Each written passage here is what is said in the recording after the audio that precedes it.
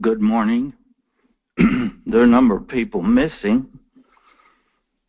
And so I'm going to warn you that this is not a normal sermon. I'm going to try to, I'm going to get 5 people up here to help me. And we are going to read our way through the affairs, the disputation, one in particular, that took place in Zurich that resulted in the separation between what became Anabaptists and Zwingli in Zurich. And I'm going to try to explain the political and religious situation and why the debate went the way it did and why the separation happened. And there are, I'll use the word issues. There are issues present in the situation there that actually are similar to issues that we face in church life today and relationships between people. So I'm not, I think maybe the best thing for me to do here is to get my helpers up here, and that way we won't be disrupted as we go along. So I have asked some people to help me already, if I can remember who. Art. I had asked Laverne and Winston. That's 3. Did I ask someone else? Anyone else did I ask? Oh, yeah, Rich. Okay. And if, Paul, could you help? Okay. So just hang on there. Let me place you. I have places I want you to be. If you would come up, Rich and Paul. So I think, Rich, if you would sit here and Paul, you sit on the other end. I have reasons for that. Rich is going to be Conrad Greppel. And Paul is going to be Zwingli. And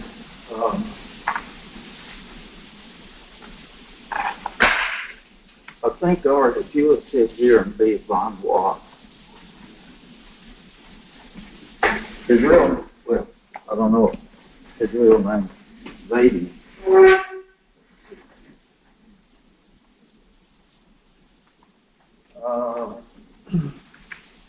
So look, if you would be Hubmine. Here, Winston. I think you're Simon Stump.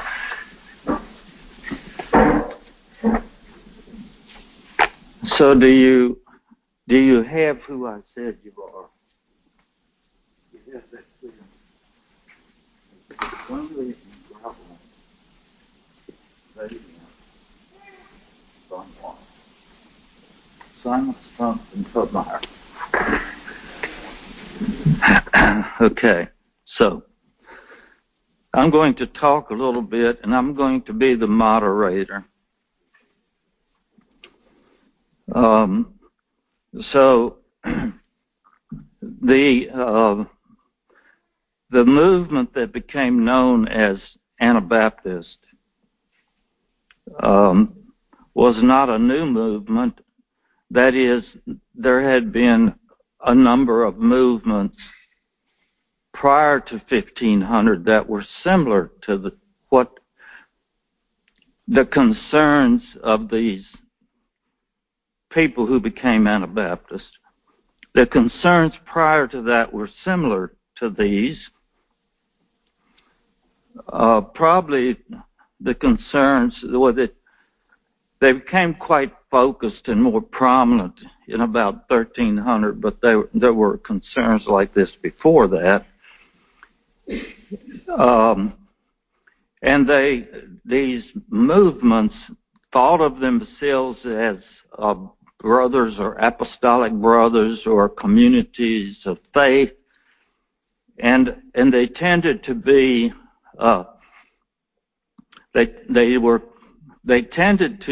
people gathered outside the established church, Roman Catholic Church, and for the sake of fellowship and Bible study, and the movements focused on being a community of love, on Holy Spirit leading, on study of Scripture, especially on the teachings, commands, and example of Christ. And they were very focused on Christ and wanting to obey Him, follow Him, do whatever He wants of them, and a focus on Scripture. And so as you come to the to 1500, there has developed a lot of interest in by these kinds of people, a lot of interest in history and theology and the Scripture, and there was a lot of focus on languages, the humanists. So there were a lot of people who studied Greek and Hebrew and Latin, and who were, a good many were knowledgeable. I'll just say way beyond what we are in general. Had way more knowledge of the languages of Scripture and very intent on their study. And these people would gather together, and had been doing this for a couple centuries. They would gather together in, I'm not sure what the term was for their little groups, but they would gather together and study the Scriptures. So there'd be someone there who knew Hebrew, somebody Greek. Some of them knew all these languages, Latin, and they were intent on their study of the Word. And so this is the type of group that Zwingli was meeting with these men. Had been from maybe 1515 for 7 or 8 years. He had been meeting with them, and they had been in a very focused, in-depth study of the Scripture, and this whole group of men was becoming fairly radical in their beliefs of what the Bible teaches, and so I'll stop there. I'll stop with that and talk a little bit about Zwingli's life, and then talk about the political situation, and then we'll make our way to this meeting. So Zwingli's life, he's considered the father of the Reformed, even prior to John Calvin. Calvin, many people think, is the father of the Reformed, but actually Zwingli is technically. Zwingli was a very gifted person, a very gifted speaker, a good Bible scholar. He loved music. I noted this. He loved music, and he was very gifted musically, and he could play 6 instruments. He had a Master of Arts, and he was chaplain in the Swiss Army. He knew Erasmus, spent time with him. Erasmus was a Catholic, but he was a language scholar, and in many ways he didn't agree with Catholic theology, but he never broke with Catholicism. As a result of his relationship with Erasmus, part of the reason was that Zwingli became opposed to war, but not because he was opposed to killing. He actually died on the battlefield in 1531. So he was a pastor, and the sad thing about Zwingli is that he did not exercise good discretion and integrity in his relationships with women, and he had some affairs. And he was dismissed as pastor, and he ended up in Zurich as a pastor after that. I'm not sure how that worked, but... And so he was the pastor there in Zurich, and had these men meeting with him, and they were studying the Scripture. And so they sat around a table, and each man would share his insights from his language and study and whatever he was seeing in the Scripture. And then Zwingli, when he preached, he would preach out of this context of their discussion. And so obviously this group of men, they were close friends. They were good friends. And they were very supportive of each other, and they were very committed to each other and to their study and to the I would say what they considered to be reforms that had to be made. Like they were arriving at the conclusion that there had to be changes. And even Zwingli agreed that there had to be changes. So then you have the political situation there, that Switzerland was divided into two cantons, and the German-speaking and the French-speaking. The German-speaking headquarters was Zurich, and the French-speaking was Geneva. And the German-speaking section was divided into 13 cantons, and they were united for self-defense. And so the city of Zurich was the headquarters of these 13 cantons, and Zurich politically was run by a city council made up of 200 men selected by public vote. And this is the city council, and they make decisions. So part of the difficulty in these men meeting was that Zwingli was very committed to maintaining political stability, and the council did not want their decisions to get them separated from the other cantons. So that's part of what is going on in the things you will hear said. So there was a disputation before this one, and that was on January 29, 1523, and Zwingli had resigned as the Catholic priest, and then the city council had hired him back. So he was working for the city council as the pastor in Zurich. And the Catholic Church responded to that and accused Zurich City Council of hiring a heretic. And so the City Council wanted to have a disputation with a representative of the Roman Catholic Church to defend itself. The city council wanted to defend itself for rehiring Zwingli, the heretic.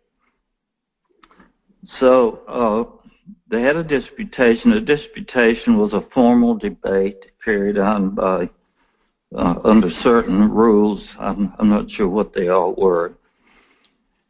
So in preparation for this debate, Zwingli's defending himself, he prepared 67 articles, which we're not going to go into, and he sent them to the Catholic universities and to the Bishop of Constance, and his effort was to defend himself from the Scripture.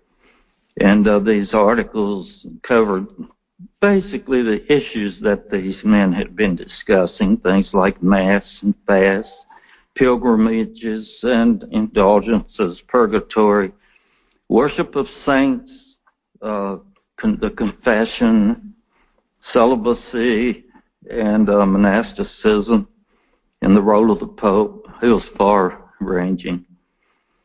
And he questioned infant baptism. So they had the debate, but they didn't really have a debate because nobody came to defend the Catholic cause who was capable of keeping up with Mr. Zwingli, who was quite sharp and articulate. And so there really wasn't a debate, and the city council just reaffirmed their hiring of him. So the disputation now that we're at, the second one, is October. It lasted 3 days, and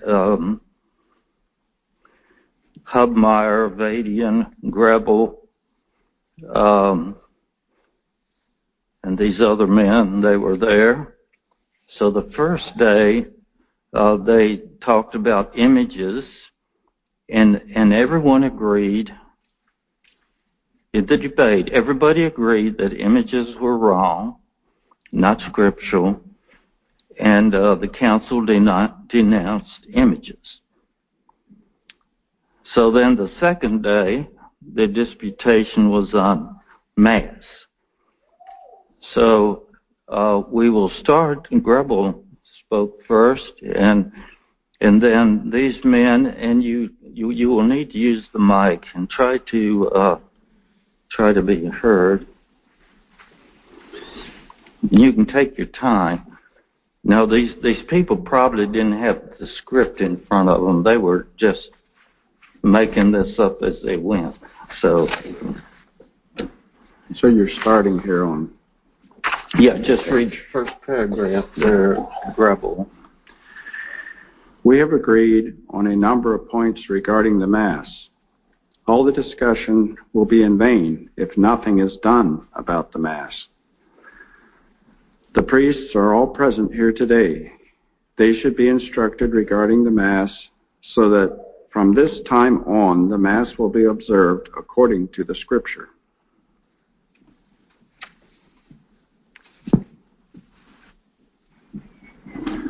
My lords, City Council, will decide what measures are to be taken from this point on regarding changes in the Mass.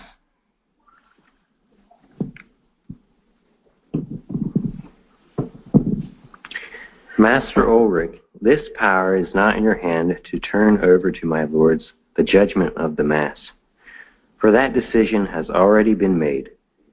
The Spirit of God, according to the Scripture, judges. So if my lords arrive at some decision and judgment that is against the judgment of God, I will ask Christ for his Spirit and will teach and act against it.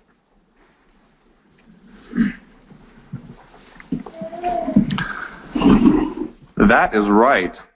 I will also preach and act against it. If they render another decision, I do not deliver that judgment in their hand. They are not to sit in judgment over God's word, and that goes not only for them, but also for the whole world.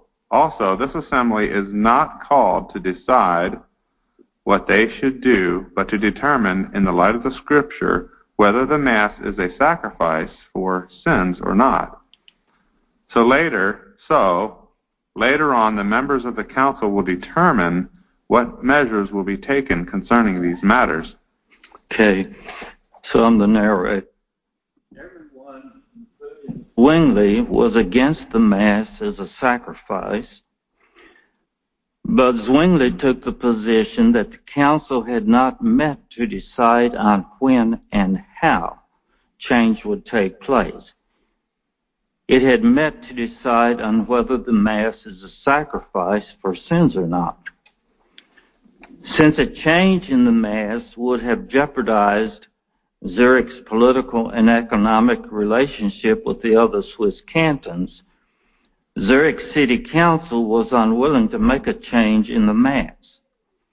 So the burgomaster stood up and said there had been enough discussion concerning the Mass and that the meeting would adjourn until noon the next day, at which time they would discuss purgatory.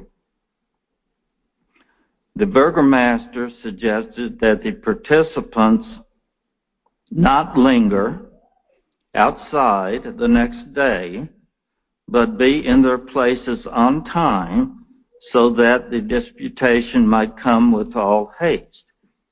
I thought you might enjoy that little human side. So the next day, while it had been agreed before the disputation began that 3 subjects would be discussed: images, the Mass, and purgatory, and while it was everyone's understanding that purgatory would be discussed on the last day, as a result of the insistence by Grebel and others that the discussion about the Mass be continued the last day, the burgomaster opened the discussion the next day, not on purgatory as previously announced, but about the Mass, while taking pains to remind the participants that no one should speak unless he could do so based on the teaching of the Old and New Testaments. There are still many abuses of the Mass about which one must still speak to the end that they may be stopped.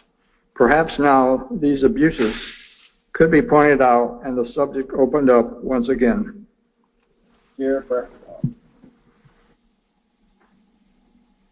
Dear brethren in Christ, our Savior, therefore it is clear that the Mass is not sacrifice as it has been discovered and sufficiently declared in light of the Holy Scripture. But there are still many abuses that the devil has drug in about which we must speak. Thus, my lords, should declare invalid all the abuses of the Mass. For this reason I have spoken and have asked for God's will, but I do not choose to speak more and have a bad memory, so that the same abuses of which I have spoken might be revealed.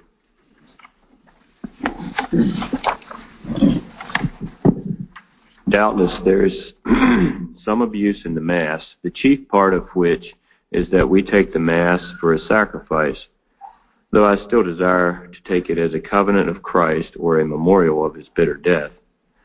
But I wish to speak more about it as it appears to me and to many others in the same light. Indeed, to all Christ believers who desire God's will, that through Scripture we wish to know more yet. At this time, I am not of another mind than that of my beloved brethren in Christ. Ulrich Zwingli and Leo Judd must know that the Mass is not an offering, but a proclamation of the covenant of Christ, in which one is reminded of his bitter life and his self-sacrifice that he one time offered on the cross, which will never be offered again, and that through one unflinching selfless act and seal we receive the complete forgiveness of our sins. And he who would celebrate the Mass will find that instructions are not written in a secret letter. The guidelines for me, so to speak, are found in Matthew 26:26-28, Luke 22:19 and 20, Mark 14:22-24, 1 Corinthians 11:23-35, Hebrews chapter 7 and 11. Christ said, "This do." He did not say, "This offer." Out of this follows first that the Mass is neither an offering for the living nor the dead, for it does absolutely nothing. Then, since I cannot believe for another person, so I may not celebrate Mass for another, so still the Mass draws one from Christ, rather than establishing Christ as the master of believing men. In the second place, therefore, the sign and seal of the body and blood of Christ are the word of Christ as they are spoken in the Mass. Therefore, the priest should proclaim no other in the Mass than the pure, clear, simple Word of God.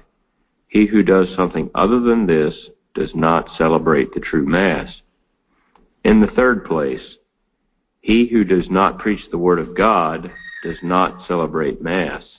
Matthew and Luke learned this from the testimony of Christ and Paul, i.e., "This do in my memory. As often as you do this, you proclaim the death of the Lord." The disciple must do as Christ wishes.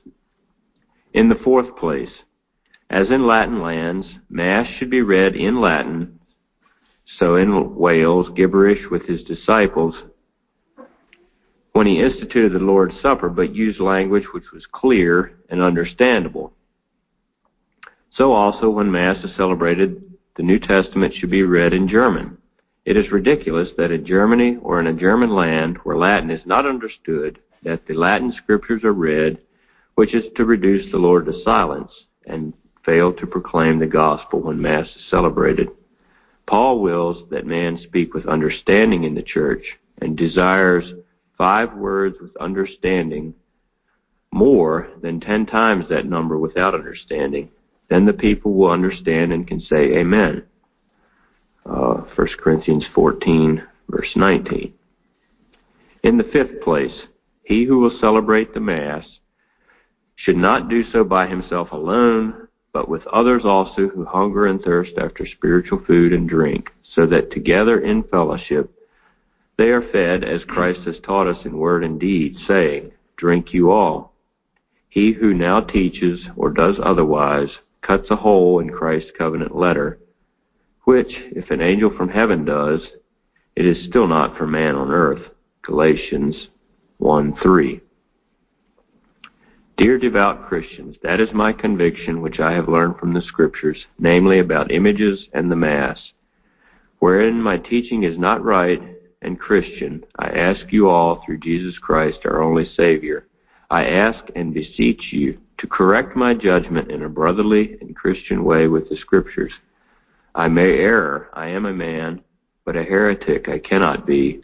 I will, and desire from the heart, receive correction and give many thanks to those who make known my error, for I will follow God's word willingly, and in all obedience come under its judgment for you and all of us to be truly Christ's disciples and follow after him. I have spoken. Judge you and help me.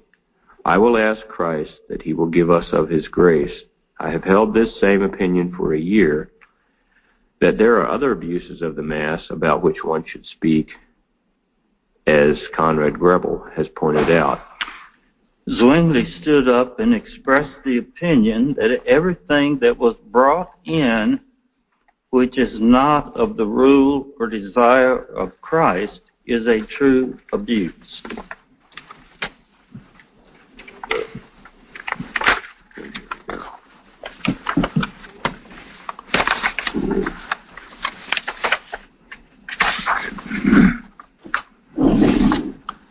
But man himself can easily go astray if it were not for the fact that one must preach and handle the Word of God against himself.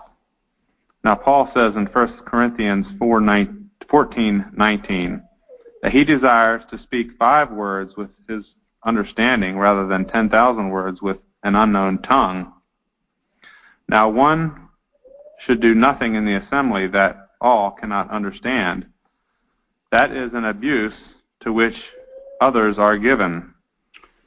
So at this point, Zwingli proceeded to delineate what he considers to be other abuses of the Mass, such as the special garb of the priest, which is very closely connected in the historical development of the Mass as a sacrifice. He also pointed out that the devil had brought in many other ridiculous things, as had been indicated.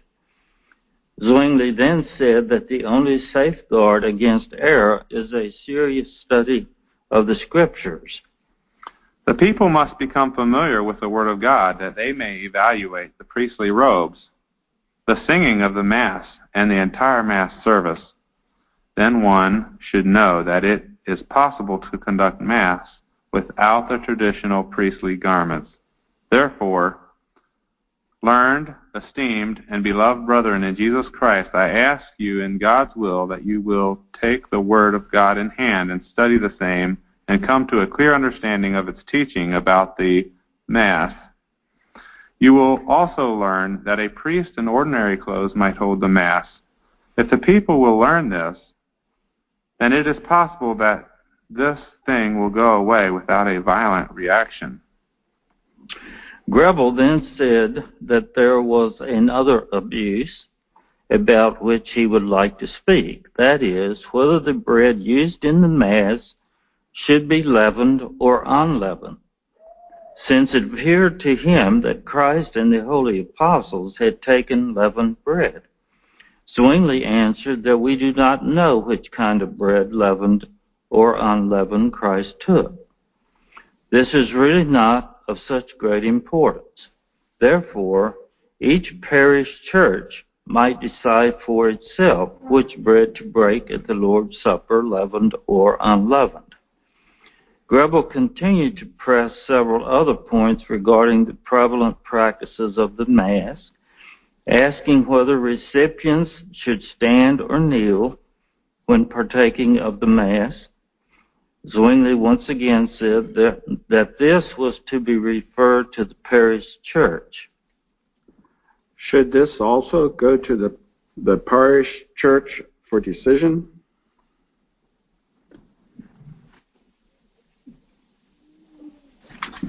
Yes, that all of these matters should go to the parish church.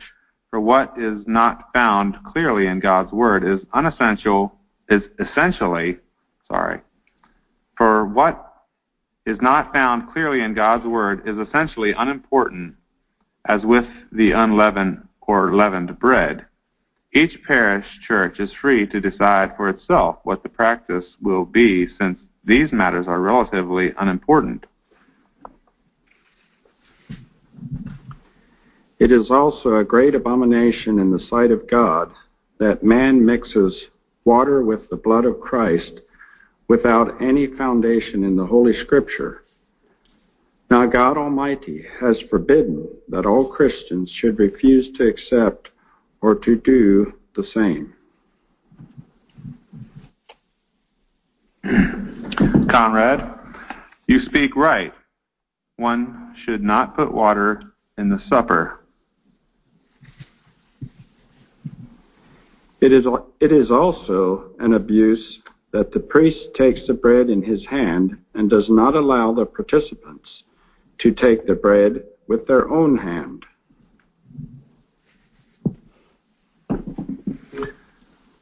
If it is not clearly taught in the Scriptures, then we have no explicit scriptural guidelines for making a decision. That is the reason we have deacons and ministers who are able themselves to serve.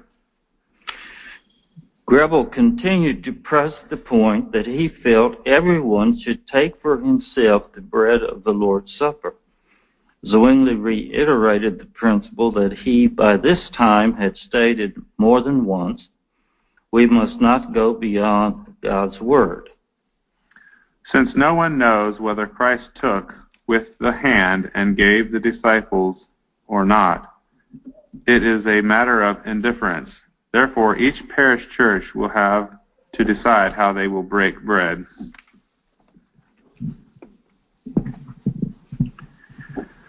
We must act according to God's Spirit, which is binding. We should observe the Lord's Supper at night, since Christ himself established it in the evening. The sacrament, when taken from 8 to 10 in the morning, is just as valid as that taken in the evening. And if one were to follow Greville's principles and do exactly as Christ had done in breaking bread, then it would be necessary to wear the same kind of clothes Christ had worn and to wash another's feet. But these things each parish church must decide for itself. However, all men should take the sacrament in both kinds as Christ gave it. The spirit of man and his love for God are more important than the external aspects of the Mass. I am in hopes that my Lord's will permit the sandal of the Mass to come to an end in an orderly manner, maintaining peace. Reason? It is far better and more important that a man give proof that he has attended Mass rather than that he takes Mass. Such is an abomination that God is butchered and sold.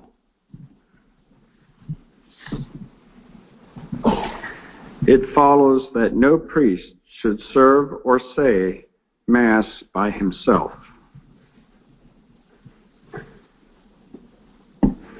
It is desirable that each one, through the Holy Spirit, will serve himself and take spiritual nourishment. Christ gives us of himself, and from him we receive it. Conrad Schmidt, who represented a more moderate position than that of Zwingli, said that the people should be taught the truth until they voluntarily abandon the worship of images and false views regarding the Lord's Supper.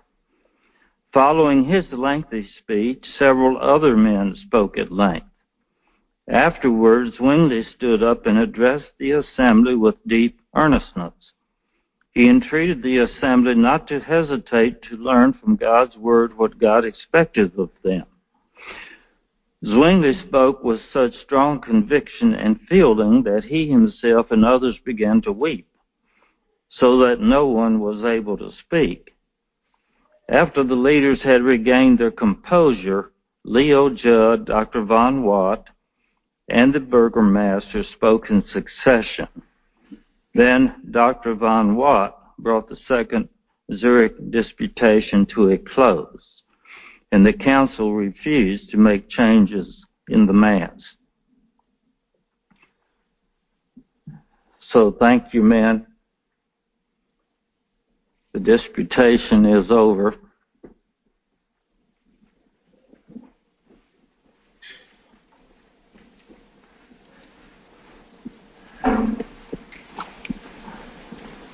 So I will say, first of all, that there are some things as they were reading that I was like, I'm not sure what that means. So one of the things maybe Zwingli said that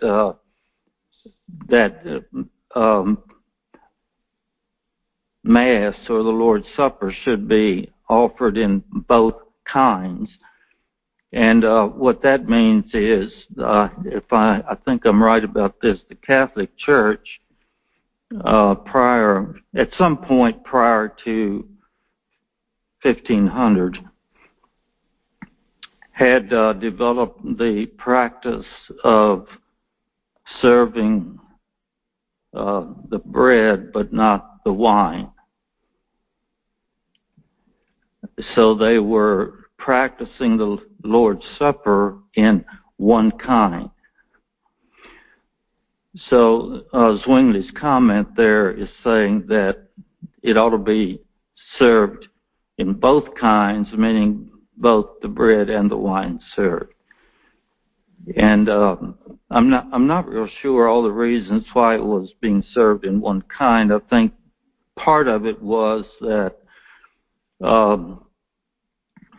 the concern about spilling wine, which had now been turned into the blood of Christ, and that would be some negative word. I don't know, a disaster. That was part of it. So I want to talk a little bit about the events following this disputation, and then I want to talk about issues, and then I'll be done. So in December of 1523, soon after this disputation, Zwingli decided to go ahead with a change in the Mass, but the council would not support him. And so he backed up and said that he would leave the decision in the hands of the council. From December 1523 until the fall of 1524, it was almost a year. During that period, and this was sounded somewhat strange to me, but I think it is true. During this period, Grebel and his followers were very active in the outlying areas, preaching, trying to get converts who might,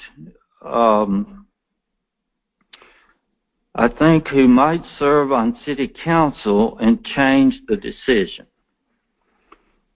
And Zwingli was upset by that. He thought the council could be trusted to move ahead responsibly and that they shouldn't be out there campaigning. And he said he was afraid that asking individuals within society to make a decision would result in division. So just to be clear, so the view that Zwingli had was, and most people had at that time, was that you could not have more than one religious entity. That if you had more than one, that there would be a division, there'd be uproar, there'd be fighting. They could not have imagined that we could have 11 denominations and people wouldn't kill each other over it. Now that I said that, I feel like I need to take it back a little bit because it does seem like religious people end up killing each other over their different views of even minor things. But that was the issue. So in the fall of 1524, and we're getting within 3 or 4 months of the baptisms, Grebel and his friends sent letters to people that they thought might be supportive of them, like to Luther and Karlstadt and even Thomas Müntzer. We're not sure what came of those letters. We know they were sent.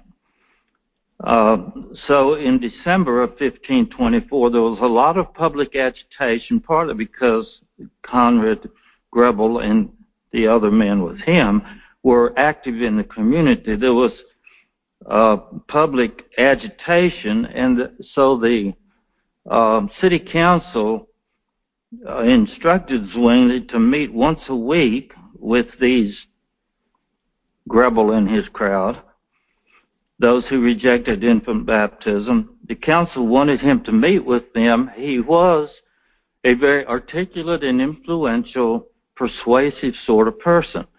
And they thought that he's the pastor. He should be able to meet with them and convince them that they're wrong. And so they were pressuring him to meet with them. And so he did. They wanted him to meet with them once a week. He did, but then he quit because he was afraid the situation would only get worse. He didn't know how to handle this thing that they were so insistent and quite articulate too, as well as he was.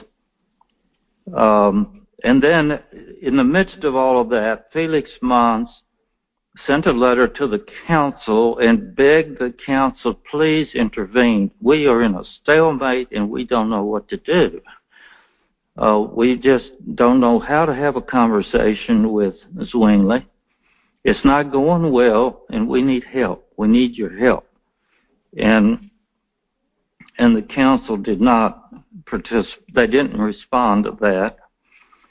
So on January 18 of 1525, the council made the decision that children should be baptized, infants, and that any parents who persisted in refusal would be expelled.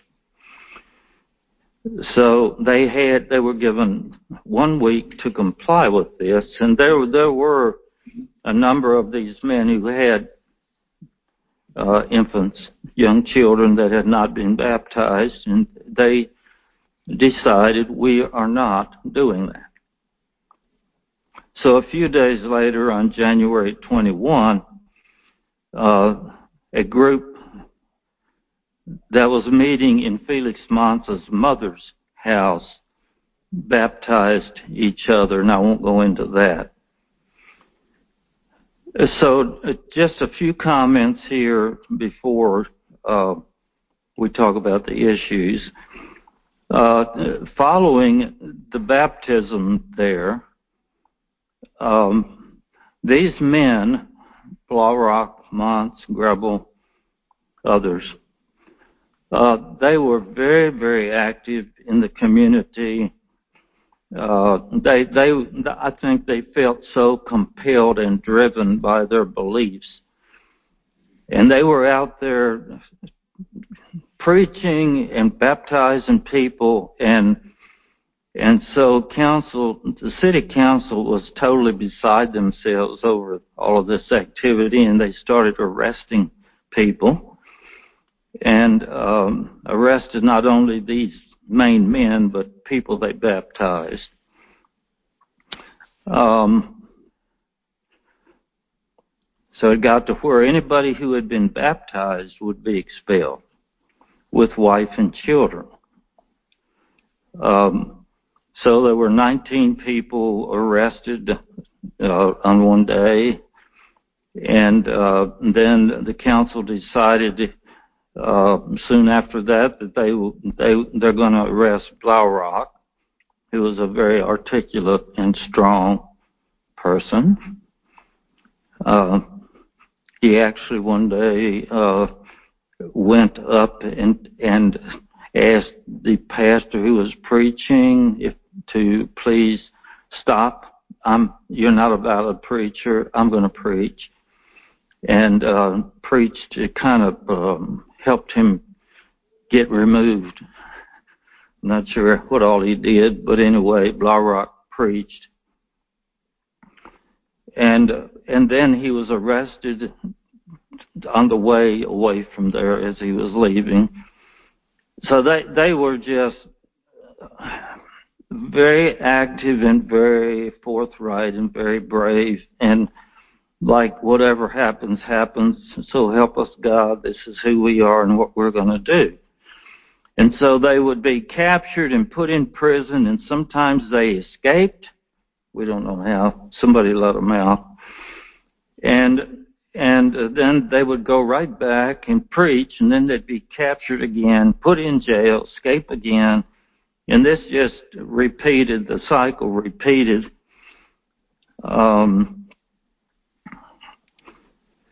And until I think the city council was just, okay, this is enough of this.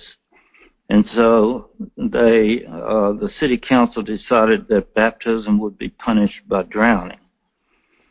So Mons was sentenced to death. Blaurock was beaten and released because he was not a resident of Zurich. He was run out of town, being beaten as he went. Blaurock was later burned at the stake. All of these men, most of them, maybe except Grubble, I think, died of the plague. Most of them were drowned or burned.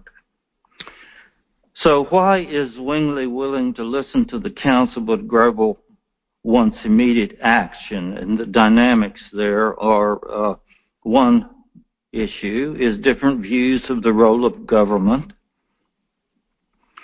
So Zwingli's view, as was Calvin and Catholic view, government is ordained of God to implement and enforce the good, and the government is good in and of itself. Something like that was the view. And Anabaptists, they said, they started out, as I mentioned, with the view that maybe they could get the support of the rebaptized in the community and change city council. But they soon realized that was not going to work and probably wasn't right and wasn't even scriptural. And so they did not want to depend on government officials to enforce or lead out in or support. They wanted a separation. Let Christians be Christian and the government take care of government things. So Grubble and Anabaptists generally believe that government is ordained of God because of sin and should be left to sinners. Also the view that since the church is composed of saints and not sinners, non-saints, that's people outside of the church, should have no role in determining what happens in the life of the church. And the second issue was different views of how to use the scripture. And there were 4 views, I think. I'll state these briefly. All of these views held Scripture as normative, the basis for church life. The Catholic view placed a great deal of weight on tradition. And my comments here are not to condemn everything that everybody believed. I'm just saying how it was. The Catholic position saw a great deal of authority, gave councils and popes a great deal of authority, and there was a lot of freedom taken in expanding on biblical statements, which there could be more said about all that. Luther, he said the Word of God proclaims salvation, and the key is Romans and Galatians. He also said that the book of James was not Scripture, so he set himself up as the one who could determine what is Scripture. And his view was whatever is not condemned in Scripture is allowed. And if you have a pen, you might want to write that down, because, I think sometimes today people have these ideas and they don't even realize this is how they're thinking. So he said, whatever is not condemned in Scripture is allowed. The Bible is not decisive in arriving at church forms. So we can do whatever we want, because the Bible doesn't command things, so whatever is not commanded is allowed. Well, it's not condemned. What's not condemned is allowed. Calvin and Zwingli said the Bible gives direction to all spheres of life. Religious and church forms should be conformed to patterns seen in Scripture. But they also said whatever is not condemned in Scripture is allowed. So the Anabaptists said,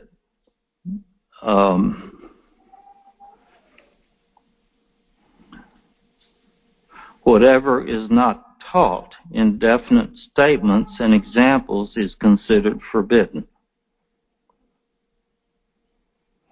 Whatever is not taught by command or example is forbidden.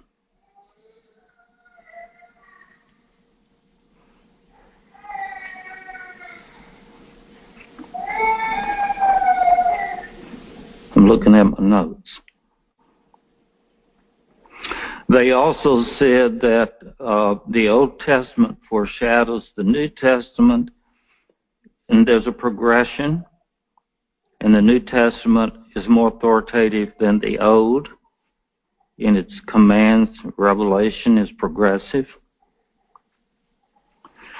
And then the third thing that was going on there at the council was Zwingli's fear of instability in society.